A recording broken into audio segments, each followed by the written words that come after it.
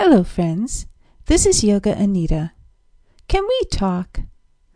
Some of you are old enough to remember that was how Joan Rivers would start her comedy routine. If you don't know who I'm talking about, Google her. Then catch the series The Marvelous Mrs. Maisel. Anyway, does anyone talk anymore?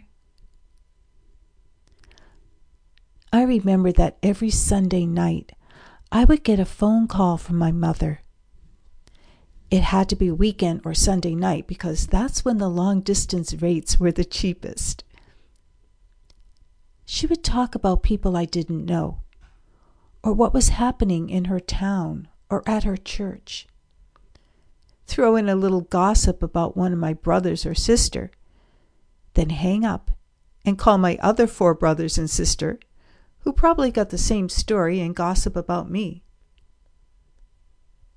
I'm sad to admit that I always didn't want to answer the phone. Sometimes I didn't. Especially in the later years, when I would hear the same story over and over again, sometimes in the same conversation.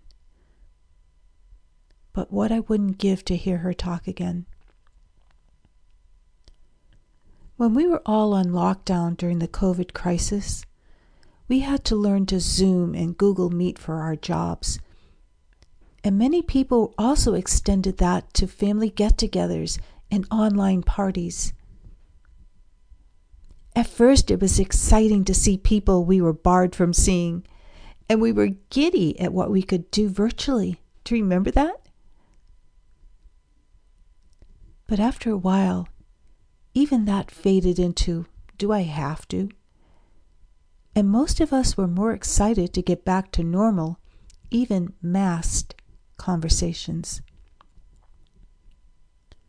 When my dad passed away last spring, and my remaining brothers and sister gathered for the aftermath, I told myself I would be better at staying in touch.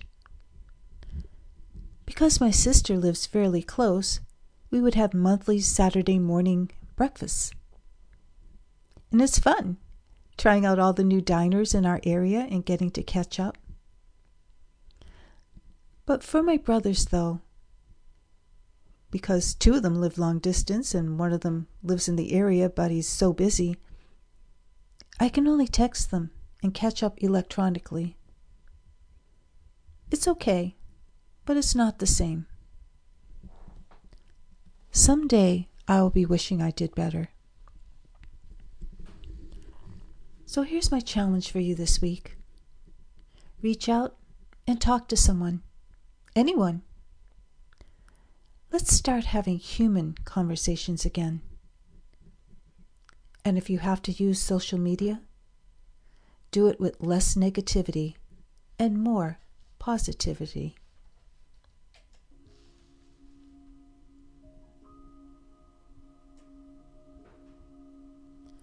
This is Yoga Anita.